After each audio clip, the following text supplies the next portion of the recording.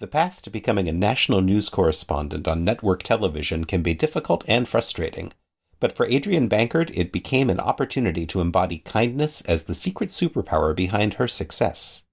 Now she's sharing what she learned along the way in her new book, Your Hidden Superpower, the kindness that makes you unbeatable at work and connects you with anyone.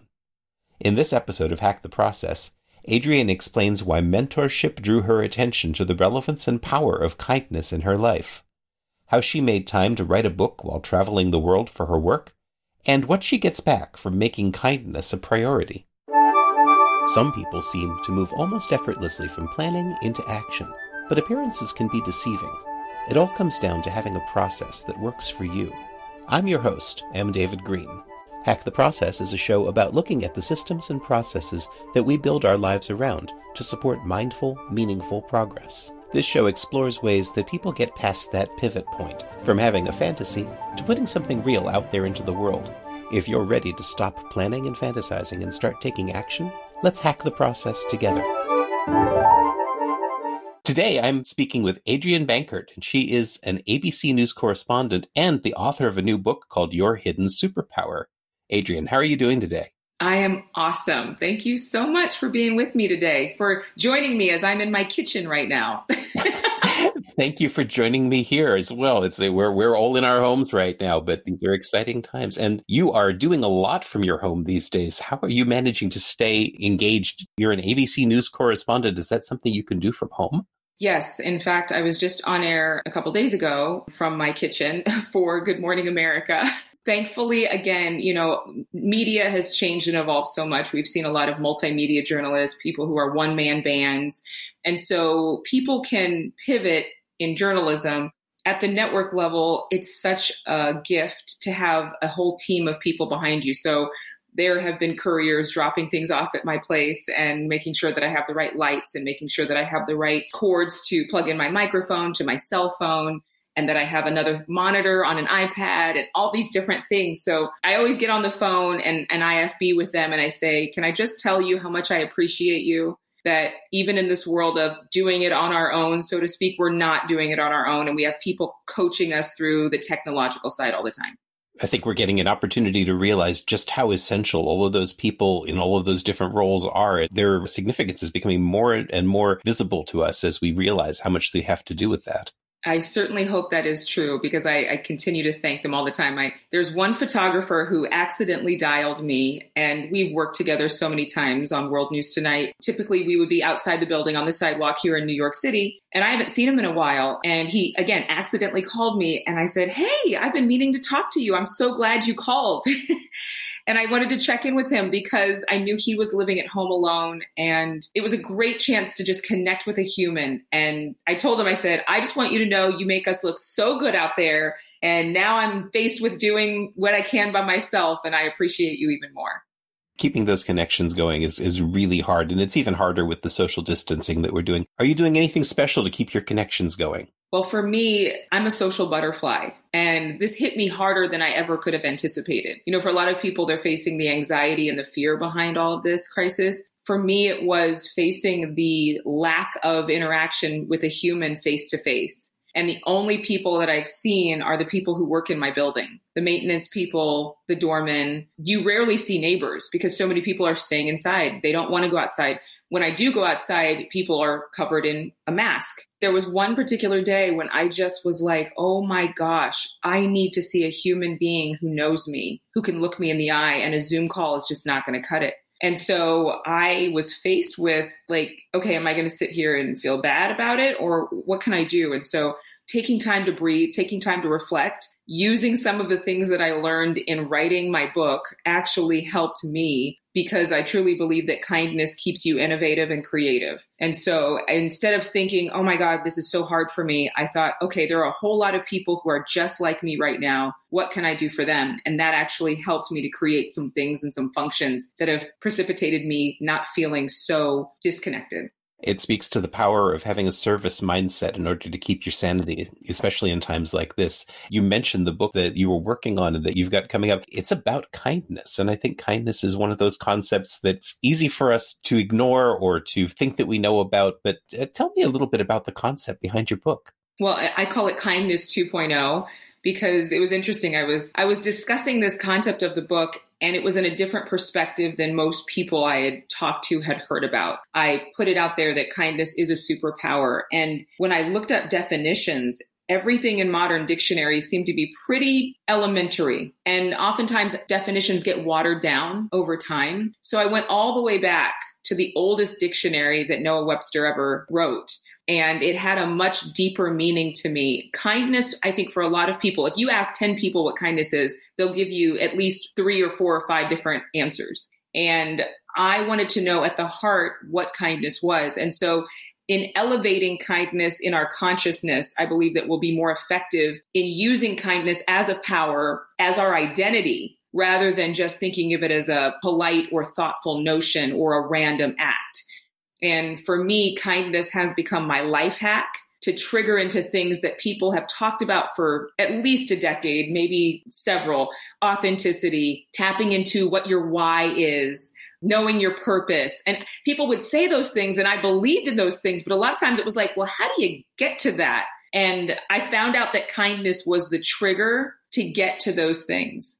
So how do you define kindness then?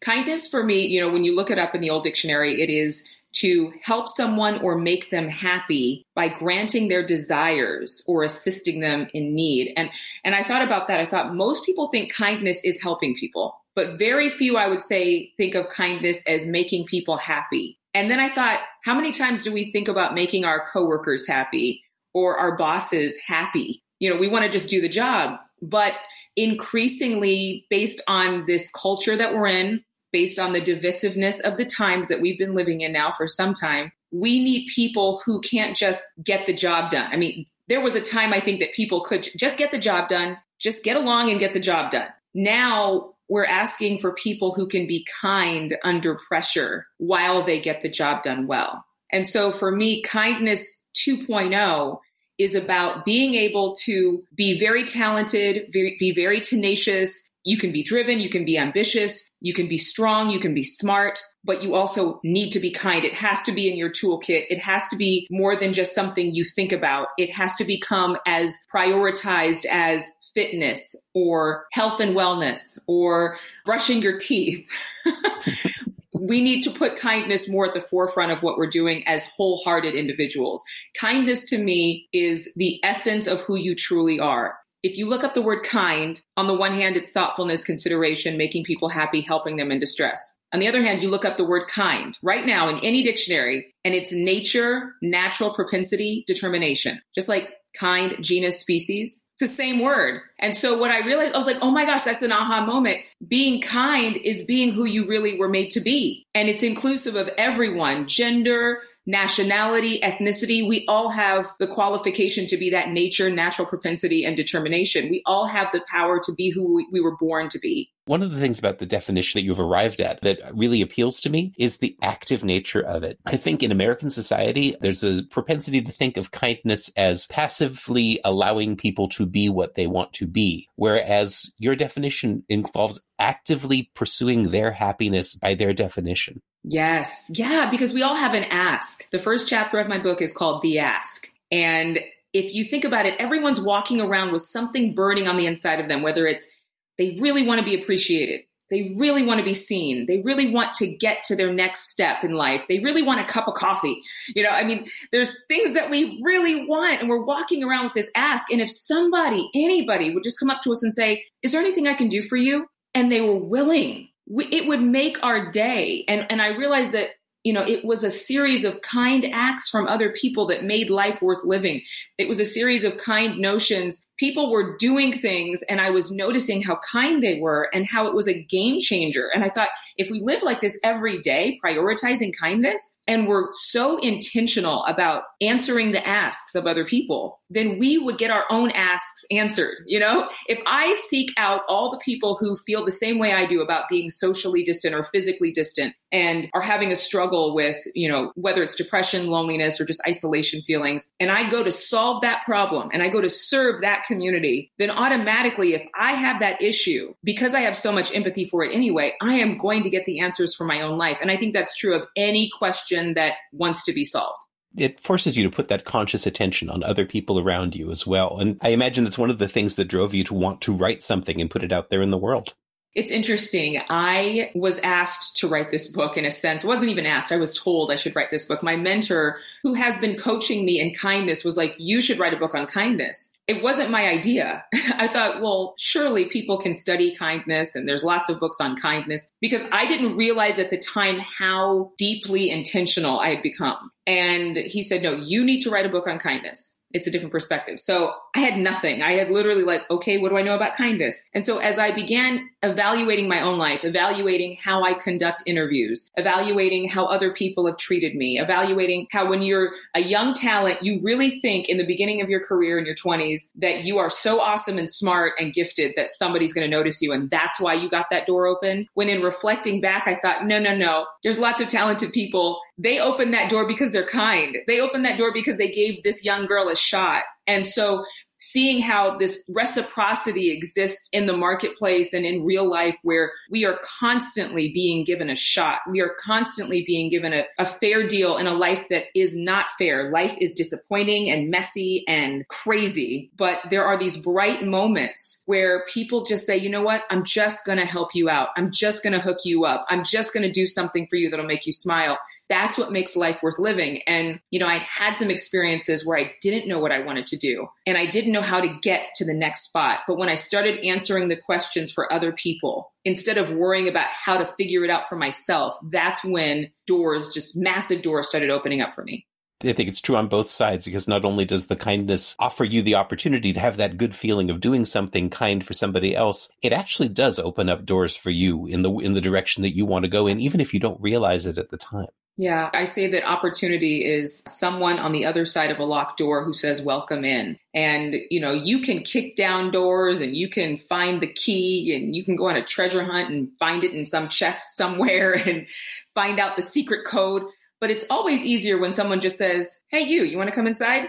And knowing the gatekeepers and knowing how to treat people. When you treat someone who you don't need, so to speak, like a janitor or a stranger or someone who you don't necessarily know or even like or have an affinity to, you become, I don't want to say programmed or rehearsed, but it's like you have muscle memory for being kind to everyone. And so that becomes more authentic, so that when you do have an opportunity presented to you, you may not even recognize how big it is, because you're just being your kind self. And lo and behold, this person is about to give you the massive whopper breakthrough big shot that you were looking for. And you had no idea, but it's because you've been so practiced in being kind. That's interesting. I'm going to ask you a sort of a challenging question. Do you think that kindness is something that comes naturally to you, or is it something that you had to build up a muscle memory around? I definitely had to build up muscle memory. Definitely. I mean, I think I come from a very big family of 7 children. My mother's one of 9 children. The more people you put in a small space, the more crazy it can be. I mean, just for proximity's sake. Right now, I would love to be crammed into a house with 7 kids. That would be great. But I think that because people ask me, was it something that you were taught as a child? Was it something that you were taught by a parent or something like that? I was so driven and so eager to do something of substance and impact and make my mark in the world, like everyone. Maybe not everyone, but a lot of us are like so much, yes, I'm going to change the world and I'm going to do all these things. And you think it's going to be linear, and it's not. And life smacks you upside the head several times to remind you, no, it's not linear. And you're not going to figure it out just like that because you have a degree and you've had some experience. But there was one particular instance at my job, my first news station, KCRA in Sacramento, and one of the engineers came into work, and he was usually so chipper and had such a soft presence, like a great voice, like always calming or fun. And he snapped at me. And I'm thinking, what in the world is wrong with you? Like, how dare you talk to me like that? Now, I didn't say it. I thought that. But I didn't. I was arrested. Something in me said, okay, either I shouldn't say anything right now, or that would be stupid to say something right now, or just keep your mouth shut. And I found out later that his mother had died the night before. And I never, ever would have imagined that that would have been the reason why he was so upset. But it was like, oh my gosh, from that point on at work, I'm able to disconnect somebody's bark or bite or temper from their person. Because I assumed, just like that sound engineer, that something bad was happening before, or something bad was happening at home, or somebody died, or somebody's in the hospital. I just presume that I don't know what people are really going through. And so I don't take the pain of relationships as seriously when I know that that's likely the cause. It's so hard not to take something like that personally, but it's true. Every one of us is going through so much, and we've got no idea what anybody else is experiencing. We just have to assume the best of everybody. And that's part of the impetus of the book, is things like that, because, you know, you're bound to see it no matter what industry you're in, high pressure, tight deadlines, you know, live TV, you're bound to see some of the emotions of people. It's the nature of humanity. Another big story that's in the book, and the opening story, is that I got to national TV after trying and working and striving and wanting it so bad because of a woman who has known me my entire career, calling the general manager of a station and telling her, I've known Adrienne her whole career and she's never said anything bad about anybody. And saying, you've got to work with Adrienne because I've never heard her say anything bad about anybody. I don't, presume to be perfect. I don't presume to have never said anything about, you know what I'm saying? Like, we're all human. We have moments. But I did make it a practice to not gossip, to not speak down about people, even if I had good cause to. There's no good reason to say anything bad about anybody. And so that was the reason why I got a shot with her. And then she introduced me to people at the network months later. It's very high praise, actually, to be the sort of person about whom that can be said. It was a practice. My coach, my mentor, Bill, he lives in Sacramento, so I see him whenever I can come out, but he would really work on me to be kind. There was a time when he would tell me, like, I was on TV in Sacramento and he was saying, I want you to come down here and volunteer for me at my nonprofit. And I want you to edit video and I want you to be a camera person. You're going to be the best one here because I want you to know what your crew's going through. So while I'm on television in the 20th largest market in the country, he is pushing me behind the scenes quietly without anybody knowing to do the kind of work that I didn't have to do for him for free so that I would have empathy for the people who weren't on camera. And to this day, that stuck with me. I'm very conscious. In fact, I have a whole chapter dedicated to kindness to your crew, because whether you work in television and you have a camera crew or you have a team, you have to be empathetic about what they are going through. Recently, he gave a talk at a hotel chain and he said, every one of you should get a mentor. In fact, some of you should be mentored by the housekeeping staff. And it was interesting. I mean, these are managers and he's telling them, go work for the housekeeping staff just to know what people go through. And I think that a lot of times different departments would benefit from knowing what other people on the other side of the cubicle or other side of the wall are going through.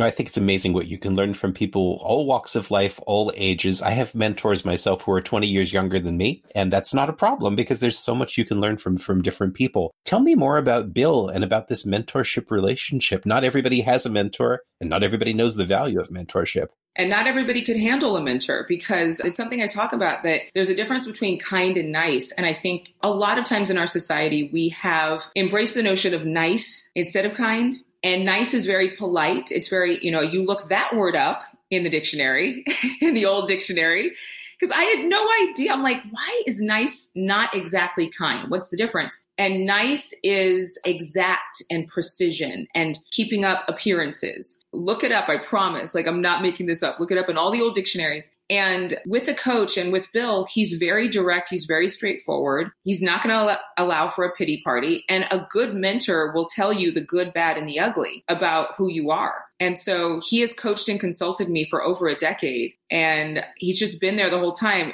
really, in a sense, quietly. I have him, he wrote the foreword of this book. So I'm really excited that I got to honor him with that, because he's been invaluable in really keeping it real with me when you could just go along and go with the flow of your career. But it's those things that you don't even realize could be a hindrance to you. It's those times when you're in negotiations and you need to have another person to give you perspective. It's when you are going to learn a lesson about yourself as a person, because to me, your career ultimately should make you a better human. It's not just about the climb. And he's really big on that. What he's taught me, and he teaches other people that are his clients, is that you don't go to work just to work.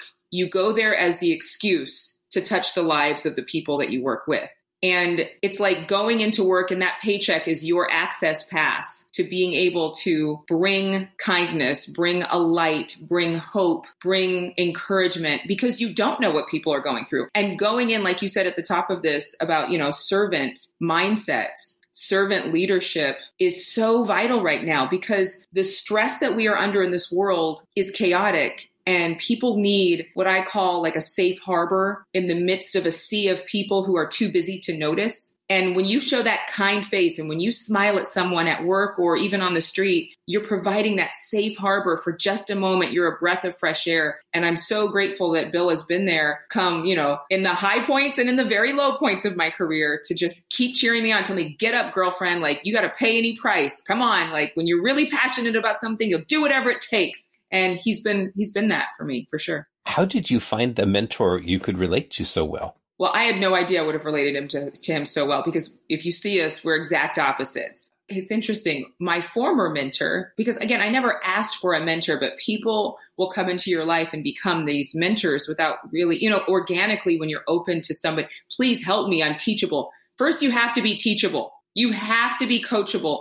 That is invaluable. That's the sexiest thing you can be, in my opinion, is be teachable, because you're open to learning, because we're students of life. But my former mentor, who was my hairdresser as a teenager, I went and worked for her. I would volunteer. I would shampoo clients, and then I would work the desk, and I'd help arrange her travel or answer the phone or whatever, invited me to one of his conferences. And so I attended this conference. I'm like, who in the world is this man? I have never heard anybody talk like him. He has a very distinct way of communicating. And a lot of times I think we look for mentors who look like us or sound like us, who sound familiar. He did not sound or look familiar. And yet there was something so intriguing, and his confidence was so palpable. And I thought, he really believes what he's saying. And he is saying things that are helpful to me that go deeper than just, we all go to conferences and conventions to be better people, I think, or because our jobs force us to. I think that when you hit pay dirt, when you find something that really hits to the gut of what you're looking for, I don't ultimately just want to be good at broadcasting or writing. I want to connect with people, and I want them to feel safe when they're with me, safe to be themselves, free to be themselves. And when I heard him speaking, it was at that kind of a level where I knew that he was the real deal. And that's ultimately what I want to be in life. As real as I am called to be, as real as it gets, 100% Adrienne Bankert, no added preservatives or additives or anything. And there are very few people like that. I think you have to know yourself pretty well to be able to recognize that in somebody when you come across them. Was this a professional relationship that you established with him? Well, yeah, I mean, it was multi-levels, because I asked, if he would coach me in my career, but I asked him about relationships too, because he has depth in all these areas. And I think that when you're working with a mentor, you have to be willing to allow them to speak things into your life that help you to become, again, a better person. But yes, it was definitely professional, but it became very personal. I mean, I would consider him family at this point, definitely family. And it's weird because I talk a little bit about it in the book, but when you think of your career, you don't usually use terms like kindness or love. We use connection and empathy, which is totally part of it. But I think that when you know that someone really cares about you, I think that you can have a loving relationship in the work environment that's appropriate. I think that you can have somebody who really cares about you as a person, no strings attached, and wants the best for you and wants your peace and wants you to strive for the dreams and the goals that you have in your heart. What I tell people all the time is, if you want a mentor, don't go to them and say, will you mentor me? It's like, it just is abrupt. But initially just say, can I have some time with you? Can I get to know you? Can we meet for a Zoom call for 5, 10, 15 minutes? And just nurture that relationship and ask them questions. And then when you get those answers, do what they say. That's a big thing. If you're not listening, then a mentor can't really come in and help you. Because what I realized is, no matter what path we were on, because he wasn't in broadcasting, he had a lot of business experience from all these different jobs that he'd worked, but it was about being the kind of person who put others first, the kind of person who lived with their whole heart. That's what I wanted to be mentored in, so that when I got to work, no matter what I was doing, I was giving my all, and I was conscious of the people around me. And if you're willing to know exactly what you want to be mentored in, I'll ask lots of questions. And for the love of goodness, God, just do what they ask, do what they say, listen, I think that's such an important piece of the mentorship relationship that a lot of people miss. Those mentors get such value out of seeing that their advice was taken and applied and noticing what that response was. It's mutual. It's mutually beneficial. Yeah. And not all of the mentors in my life even know that they're my mentors, but I keep that resonant relationship with them so that there is that feedback loop and so that they do see the impact that they're having in my life and vice versa. Yes, it's so important to show appreciate. People want to be appreciated at the end of the day. I think that's one of the top things that they desire. Top ask. So when you started working with a mentor, was kindness the focus that you were thinking about, or was that something that emerged out of the experience? No, the main goal was to get on national TV. That was the main objective. But of course, I wanted to be the person that I have always wanted to be. It's something I write about in the book, too, is that ultimately, like Diane von Furstenberg, she has this wonderful quote from her book that she didn't know what she wanted to do, but she knew the kind of woman she wanted to be. And I saw glimpses of the kind of woman I wanted to be in media. And Bill says this often. He says, the man is more important than the plan, or the person is more important than your trajectory. Yes, get to those dreams. Yes, aim for those stars, but who are you? Because eventually who you are is going to show up. So if you're a little messy, it's going to eventually be revealed. You might as well get all those quirks settled and straightened out beforehand before you get to the high pressure, high octane level of success that you want, because eventually it's going to come out.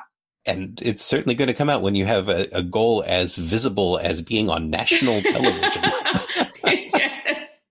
You have to have a lot of integrity. Yeah. You do. And you have to also be willing for people to see the flaws and the realities of who you are, because it's all going to come right out to the surface. Well, when I was watching news as a child, I always wanted to be so real. I didn't want to have to flip a switch between who I was on camera and who I was off camera. I wanted it to be what you see is what you get, no matter where I am. And one of the things I talk about in Your Hidden Superpower is I live like I'm on a hot mic all the time, because I don't ever want to have to think I have to censor myself when I'm with my friends or with my family or whatever. I want it to be 24/7 authentic. And that's a high goal. That's a lofty goal, because I think a lot of us are like, really live like you're on a hot mic all the time. But I think increasingly, what we post on social media can go viral in an instant. And, it's important for us to be thoughtful about what we say. Does that mean we'll never make a mistake? Of course not,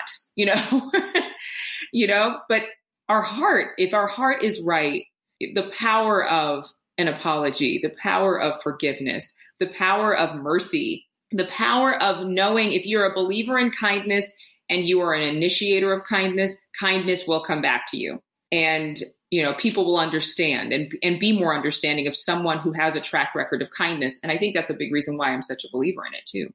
I think in this high visibility, always on society where we are literally, if not intentionally, living as if we are on a hot mic all the time, people are also becoming very, very attuned to the genuineness or lack of genuineness of people when they do make a mistake, how they respond to it, how they rebound, and how they integrate that into their lives. Yeah. I don't think that you can fake it till you make it. I really don't. I think that you either have it or you don't. But I think that one of the most genuine things you can do is admit when you don't have it. And that's when coming around and alongside people who've already shown a track record of kindness or shown a track record of success in whatever area you're seeking is so crucial. We really can't do this life alone. No. And it's one of the reasons why we are here in society. It's the nature of us as human beings is that we work better together and that we grow together. I'm really intrigued by it's a very lofty goal. And I'm sure that a lot of people who are listening are very curious about how you get from that kid working in the hairdressing salon who has an ambition to get onto national television, get over that hurdle and get to where you are. It's not a straight path. And what did that path look like for you? Oh my gosh, yes. Well, just to condense the story. So like I said, I'm from a large family. I always had a dream of being on television. I grew up watching the station that I ended up working for first at KCRA. And I also ended up hosting a show in Los Angeles for a PBS affiliate in Los Angeles that projected shows into the LA Unified School District classrooms. And so that was my first on-air position. And I had auditioned for different kinds of things. Typical LA things all over the place. I had a hosting agent, tried to get into hosting very, very early, right after college. But there's a ton of people who think, oh, I'm just going to go have my own show, or I'm just going to go host this thing. And it took a lot more experience for me to get to that realm. And so I put together a short reel just from an internship and from my educational programming that I did. And then I would get on red carpets and I'd just piece these things together. And after some really, really strong soul searching, I attended a journalism convention. And at that journalism convention, I met the people who own and operate the Hearst stations across the country. And so they saw my resume, they saw my letter, they saw everything and said, oh, is your mom still in Sacramento? We have the perfect job for you. You'll do traffic. And so I'm thinking, what is that? And they trained me in reporting the traffic in Sacramento at KCRA. And within 2 years, I was an anchor there. I told them, I said, listen, I'm really happy to be the traffic anchor. I'm really happy to talk about road conditions, but I just want to let you know that I'm going to be an anchor here. So if I can get some practice in, that would be great. And I was just always very ambitious and driven. And so I met Bill right around the first 6 months of me starting that job, which is great timing. So I went from anchoring there. I did some hosting for that station. Then I moved to Dallas, Fort Worth, got a job there as an anchor, worked there. And then I went to Los Angeles as a freelance reporter, fill-in anchor. And then I went to New York. I didn't actually realize that anchoring was something that you could do as a freelance. Well, I don't know that you can, but I did. That is, of course you can, but I'd never heard of it before. So it's fascinating. Yeah, well, I had so much experience and they knew that I could anchor, and I'm grateful for the opportunities that I've been given. But yeah, I could have stayed there in LA, but, thank goodness for Cheryl Fair at KABC who said, I can introduce you to the folks at the network. And I said, let's do it. And she did. And just a short few months later, I was here in New York. That is remarkable. And getting onto national, I think that's a huge goal for a lot of people in the media in general. Like right now, there are practically no barriers to getting yourself an audience out there, but getting the type of audience and recognition that comes from a company putting their trust in you and putting you up as the face of their national broadcast. That's a remarkable accomplishment. Yeah, somebody reminded me how few people are on the air as network correspondents, and I don't take it lightly. I'm so grateful. It's given me so many great opportunities. I've traveled the world because of ABC and been in countries that I'd only dreamed about visiting. I mean, I was in Paris and Lyon, France last year for the Women's World Cup, which was amazing. I was in Thailand joining the team of reporters who reported on the soccer team, the youth soccer team trapped in the cave there in Thailand. And gosh, I mean, it's amazing. That's just a couple of short stories. I reported on the royal wedding of Prince Harry and Meghan Markle in London. It's a very high energy type of career and not one that makes a lot of room for writing a book or creating an e-course, because I believe you've also created an online course that's going to go with your book. I have. Yes. It's like writing a second book almost. Yeah. How do you make the time for all of that? I'm really curious. How did you hack your own process? How did you structure your time and schedule yourself so that you could get all of that done? So one of the analogies that I use, like I said, I use a lot of technology as analogies for life. And when you have your cell phone and it's in that red zone, 20% or less, and you don't have an external charger with you, you reserve your usage of that piece of equipment. You don't make as many calls, if any. You don't text. You don't surf the internet. You might text before you surf the internet, but you're definitely going to try to save your battery. So you will actually restrict your own usage of that device that belongs to you. And what I find is that most people are walking around in life like their phone without a charger, that they're only giving 20 or 35%. They're not fully charged. And what kindness does is it charges your battery again, and it makes you nimble. It gives you energy when you make it this intentional lifestyle. And so if you look at my schedule, there were times when I wasn't sleeping. There were times when I was on the plane for 14 hours. That's a lot of good writing time. I'll let you know. I did write my book all over the world in between reports. Yeah, because I remember when I read the book and I'm like, oh, I wrote that when I was in Tokyo. I wrote that when I was in Prague. One thing I write about is how there were some stressful times in my life over the process of writing and over the process of working where it was crazy, but I had added more to my stack of duties, and I was mentoring this group of young professional women just starting out in their career. I had taken on 4 new interns who I was coaching and mentoring. And I was like, how in the world am I going to do all this? But doing those things and giving to them actually charged my battery so that I had the passion to get out of bed in the morning. And kindness becomes your life hack. I'm telling you, it fuels you so that you have the content. I mean, I am literally like coming up with new content all the time because kindness begets creativity and you're thinking of other people and wanting to solve their problems. So yes, Trello helps. And yes, having an assistant helps big time, but it's been a lot. You don't sleep as much, but you do create more and you do have more passion to wake up with energy. I could see that. And you definitely embody that sense of having the kindness that you're doing, empowering you and charging you up and keeping you going, which given how much you're trying to accomplish at one time, I think that sounds like it's essential. And you also mentioned Trello and you mentioned having an assistant. You're not the only person who's mentioned either one of those things. I'm curious how you work with your assistant and what you delegate and how you arrange that. Well, I definitely have her help me with these interviews. I literally have her send me reminders of every single thing I'm doing. In fact, today she was like, please don't schedule anything on Monday. You have something. And I'm like, okay. That is one of my biggest gifts. She also, I don't have to delegate some things to her that she takes care of.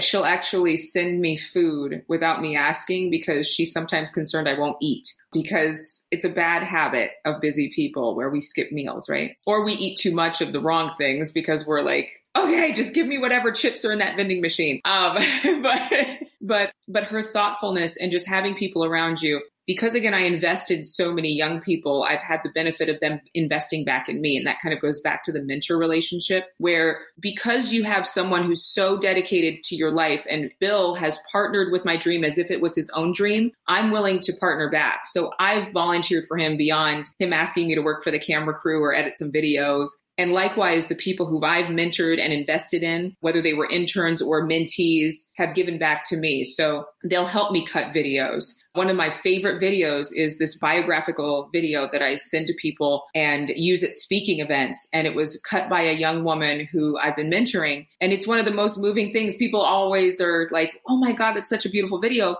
And, I had her do it as a favor in a sense, like, can you help me with this? Because I don't think of that as anything other than I've invested in you, you've invested in me. Now you have something where you can say, I helped with this project for this person and add it to your resume. I mean, don't leave out the fact that you can invest in other people and get help from those people. I mean, you're going to be helping them. So it's like, it's a win-win. I'm always looking for win-win scenarios. And that's been a big part of what I've done to be successful with my time. It's another reflection on the way that our society is structured, that the very notion of asking for help is something that people are ashamed of doing and afraid to do. And yet there's so much value in being on both sides of that relationship. Yeah. And I don't think people talk about it a lot. Nobody taught me in a sense to do that. I mean, I think that Bill would have been a big influence, but I don't think anybody structured this formula for success. Like, okay, so what you're going to do is you're going to get to this certain level and you're going to have way too much to do. So then you're going to ask for this and you're going to pay for this and you're going to do, nobody sits there and gives you that breakdown. But because I have been so trained to be open to helping other people, I have no problem asking for help because I've given so much help. And I say that with humility, but the truth is I've invested in so many people. So why wouldn't I expect that what goes around comes back around? You know what I'm saying? So I think that when you have that serving and that kindness mindset and that kindness at your forefront, you expect that kindness to come back to you. It's that simple. And coming at it so comfortably and so confidently, I wonder if it's off-putting for people or if it's upsetting. Like people don't expect that level of confidence. I don't know. I really have no idea because I just got to do me. I got to do me. I love people and I hope that they get that. And if they don't, then okay. I love it. And you're framing it around kindness. And it is all around this concept of sharing kindness and encouraging kindness with the people around you. Tell me more about this course. How did you develop it? What's involved? my publisher, HarperCollins, came up with this e-course. And I'd done a couple of other e-courses that are actually online already for Gen Connect U, which is a platform that invests primarily in women in the working world. And so I'd done one on connection. I'd done one on architecting your perfect life, perfectionism and the pursuit of the ultimate life is what I think that one's called. And so HarperCollins had structured this e-course, and then I went in and basically went in and made sure that everything was aligned with what the messaging was for my book and for me, because I want to give people the tools that they may not be thinking about that are so simple. I'm really about practical advice. When I thought about this book, I didn't want it to be preachy, and I didn't want it to be something where people might think that it's too nebulous. I wanted it to be like, do this, schedule this, try this, think of this, steps. And so let's not make it too heady or far out of reach. And so that's what the e-course will be. Very, very simple, easy to follow, and penetrating, I really believe, because I think that people, if they knew what kindness could do, they'd say, oh my gosh, why didn't I do this before? Or I've been doing this, but not to the level that I need to. And it's quite practical to be kind. So the way that you approach that speaks a lot to the stage you are at in your career, because one of the things I was going to ask you about was your choice to go with a publisher as opposed to self-publishing your book. And this e-course and the fact that they were able to develop a lot of it for you and coordinate with you to make sure that it aligned with your message, as opposed to you going out and doing it yourself, that speaks to one of the reasons why one would choose to go with a publisher, I think. Yeah, well, I mean, I'm very grateful to be published. And the same thing with Gen Connect U actually came about because of a woman who I met through my connections. And she helped me to create this course because I wanted to get the messaging out about the book. I wanted to get the concepts out about your hidden superpower. It really is about being able to connect with people in an organic way and to prioritize that connection, to prioritize how we can better serve each other and our communities. And networking and connecting are two different things, especially now. I mean, think about it. If we have to do all of our connecting and networking on Zoom or online, how do you facilitate that? Just because we automate communication doesn't mean we're connecting. And so more businesses need to be conscious of how to connect. More coworkers need to be conscious of how to connect. And so I'm really grateful for the publisher being able to help me with this. I could not do this by myself. There's no way. I could see that. And given how much you're trying to accomplish and all of the things that you're doing in your career and in your side work as well, I'm curious, where do you find time for self-care and how you manage that? I say that self-care is really community care, because if I don't take care of myself, I'm going to take it out on someone else. That's what I see all of us doing, right? It's like, you're cranky, you need a massage. Before all this happened, the state of things as they are now, I had made a New Year's resolution to get a massage and a facial every month. And I started off the year like that. And I'm glad in March I got 2 massages because I didn't get one in April.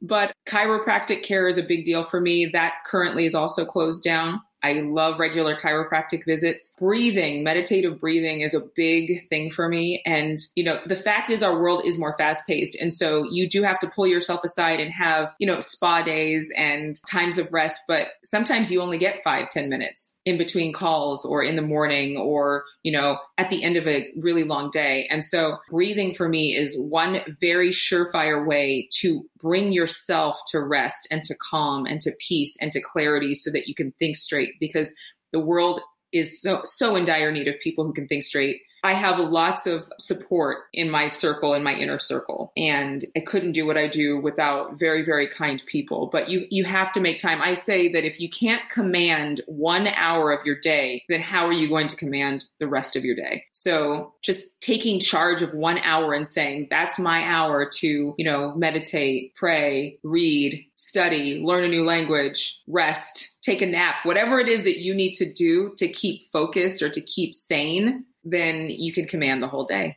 It's wonderful if you can have the discipline to set that hour aside every day and make sure that it happens. Is it a morning thing, an evening thing? How do you schedule it in? For me, it's mornings. For sure, every morning at 8:00, I'm not usually available for anybody. Now, there are times when I'm on Good Morning America at 8:08. So that gets condensed down. But this morning with so many things going on today, I said, I really need to wake up earlier. So I actually woke up a little earlier and I got out to go for a walk at 7:00. Walking for me is so therapeutic, and New York's one of the most beautiful cities to walk in, I think. Even now, as strange as everything is here, it's nice to just see people. There's an electricity here still in the city. But for me, when it's that early morning hour, it's just a time to decompress, to breathe, and just to be consciously grateful that I've been given breath at a time when so many people are holding their breath, catching their breath, and unfortunately losing their breath. So that power of life, just being so grateful for the power of life coursing through me right now, just so I can speak to you, helps to keep me so centered. Thank you. And I'm glad to hear that New York still has that electricity. I miss walking the streets of New York, too. It's an amazing city. It is. I look forward to when it's bustling again. I would love to ask you a little bit more about your sources of inspiration these days, because there are a lot of people out there publishing a lot of different books and a lot of different resources. Whom do you turn to? Where do you go for inspiration?